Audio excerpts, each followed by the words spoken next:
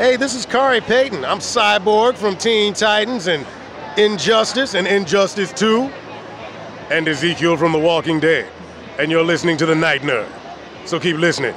Also, booyah! Because I'm schizophrenic.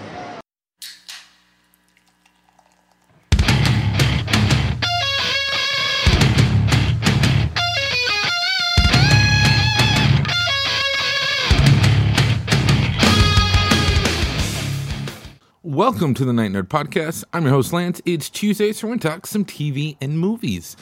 All week, we're celebrating weddings. Yes, I know it's Halloween week, but go back and listen to Monday's show, and I talk about how I'm just a Scrooge this year. But the reason we're talking weddings is I got invited to 3 weddings this week. Between last Saturday, this Friday, and this upcoming Saturday, it's just been crazy. So I do want to say congratulations to Cole, Kaylee, and Caitlin. Lots of sea weddings floating around for, time to not get married, everything. I think it's going to be really cool. Happy for you all. So it got me thinking, obviously, about weddings. And while weddings in video games was kind of weird, there's not a whole lot of them. Weddings in movies are everywhere. So many weddings in movies.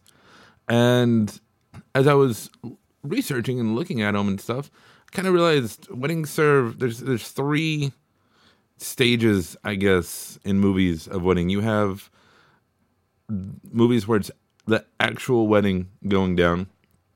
Then you have like proposal movies, and then you have wedding planning movies. And they kind of are all over the place. Now, some of them, will incorporate all 3 of those, but those are your 3, I guess. When it comes to a wedding, it's a 3-act play also. You have, act 1 is your proposal, act 2 is your planning, act 3 is the wedding itself. And when you look at all the movies, it's always interesting how that breaks down. And there's so many cliches and things when it comes to weddings that it's a little ridiculous. The biggest one is, they don't love each other, but through a series of shenanigans and adventures, they fall in love, and now they're getting married. And that happens a lot, especially if you look at ones like The Proposal, Wedding Crashers, things like that. Even Runaway Bride. You just see weird things kind of happen over and over again. Now, there are some where it's, true love comes through. Again, usually you have to have those story beats of shenanigans and adventures, but if you look at The Princess Bride or The Graduate, Maid of Honor, movies like that, then you're going to see, these 2 were meant to be together the whole time. There is true love here, and everything is just peachy, I guess. And confession time, I love a good rom-com. I really do. Now, a lot of wedding movies, there's definitely some better than others. And not all rom-coms are wedding movies. It's kind of one of those squares and rectangles type things that we talk about a lot. All squares are rectangles, but not all rectangles are squares. And that's kind of what happens here. But it's still, like I said, a lot of overlap, though. And there's also the cliche of the stealing, interrupting the wedding. And you see that, like The Graduate. I mean, she's married, and then as soon as her wedding's over, she runs away with Dustin Hoffman, the Ben character. And that's just kind of interesting. And then, like, Sweet Home Alabama, her childhood friend was she got engaged to the big city boy, but the down home country guy that she was married to, they're still in love. And anyway, weddings, it's weird, even though it's that same plot almost all the time, within a beat or 2, they're still really enjoyable. I mean, that's why they keep making them. And there's every so often a movie does come along and kind of turns it on its head. 2 of probably the biggest examples I can think of. One would be The Princess Diaries 2, The Royal Engagement.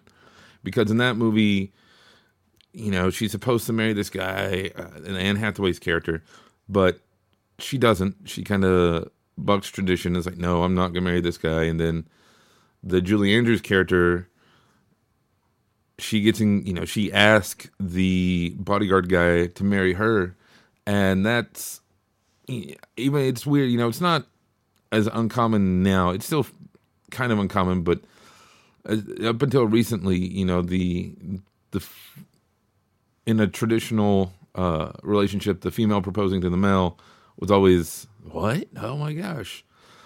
And some movies played up for laughs and stuff, but I think in Princess Diaries 2, they actually didn't use that particular situation for laughs or comedy. It was just more like, hey, about time, and it should happen, and we're glad to see it. Another one is The Breakup, where they go and they fall in love, and then they start to fight. And in any other movie ever made, by the end of it, something would happen, some sweet moment. They'd hear their first song, or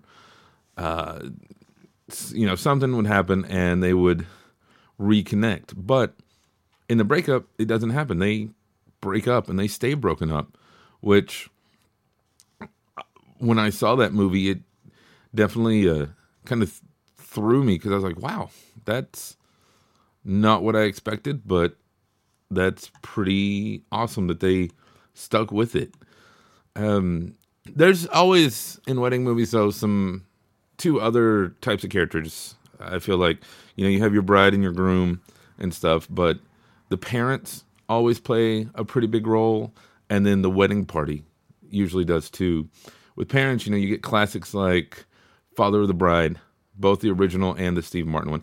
And that's probably one that I do like the remakes better. Father of the Brides are just wonderful, wonderful movies. And I genuinely love them.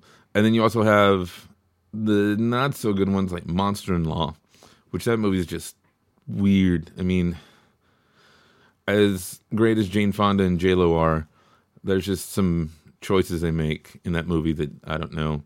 The In-Laws, the 2003 remake, was a lot of fun and really good. It had Ryan Reynolds in it before he was Deadpool and everything, when he was just starting to come up after Two Guys, a Girl, and a Pizza Place. And Michael Douglas is in that one. Turns out he's a spy and everything, and it's a whole lot of fun. So there's definitely a market there for the parents, of the bride. American Wedding, has some really cool moments with Jim and his dad. But then you have the friends, the groomsmen, or the bridal party, bridesmaids, stuff like that. And those movies usually just tend to be ridiculous, like Bridesmaids. That is just a crazy bonkers. This is what happens. On the groomsmen side, you have The Hangover, which spawned a trilogy of movies. And in the first two, they were wedding parties and things. But I think that's the cool thing about weddings on film, anyway. In real life, it's a little different. But on film, there's so many moving parts. You have all these different groups, all these different voices, all these different characters. And each one has a story to tell. If you're married or you've been married, think back. I remember at my wedding, there was definitely a whole lot of different things going on. And I'm sure if I could have been a fly on the wall for any conversation, it would have been interesting. And filmmakers use that. They take these people and the ideas and just run with them and make some of the most awesomely ridiculous movies that are out there. And it's all thanks to weddings. Let me know, though, what are some of your favorite wedding movies? I don't know that I could pick a favorite, in all honesty. I really do like a whole lot of them. But let me know your favorite on the comments below here on SoundCloud or on social media, Facebook, Twitter, Instagram. Just look for The Night Nerd. We're out there. Email me, nightnerd@thenightnerd.com. But otherwise, that's going to do it for us today. Again, my name is Lance. Thank you all so much for listening, and we will see you next time.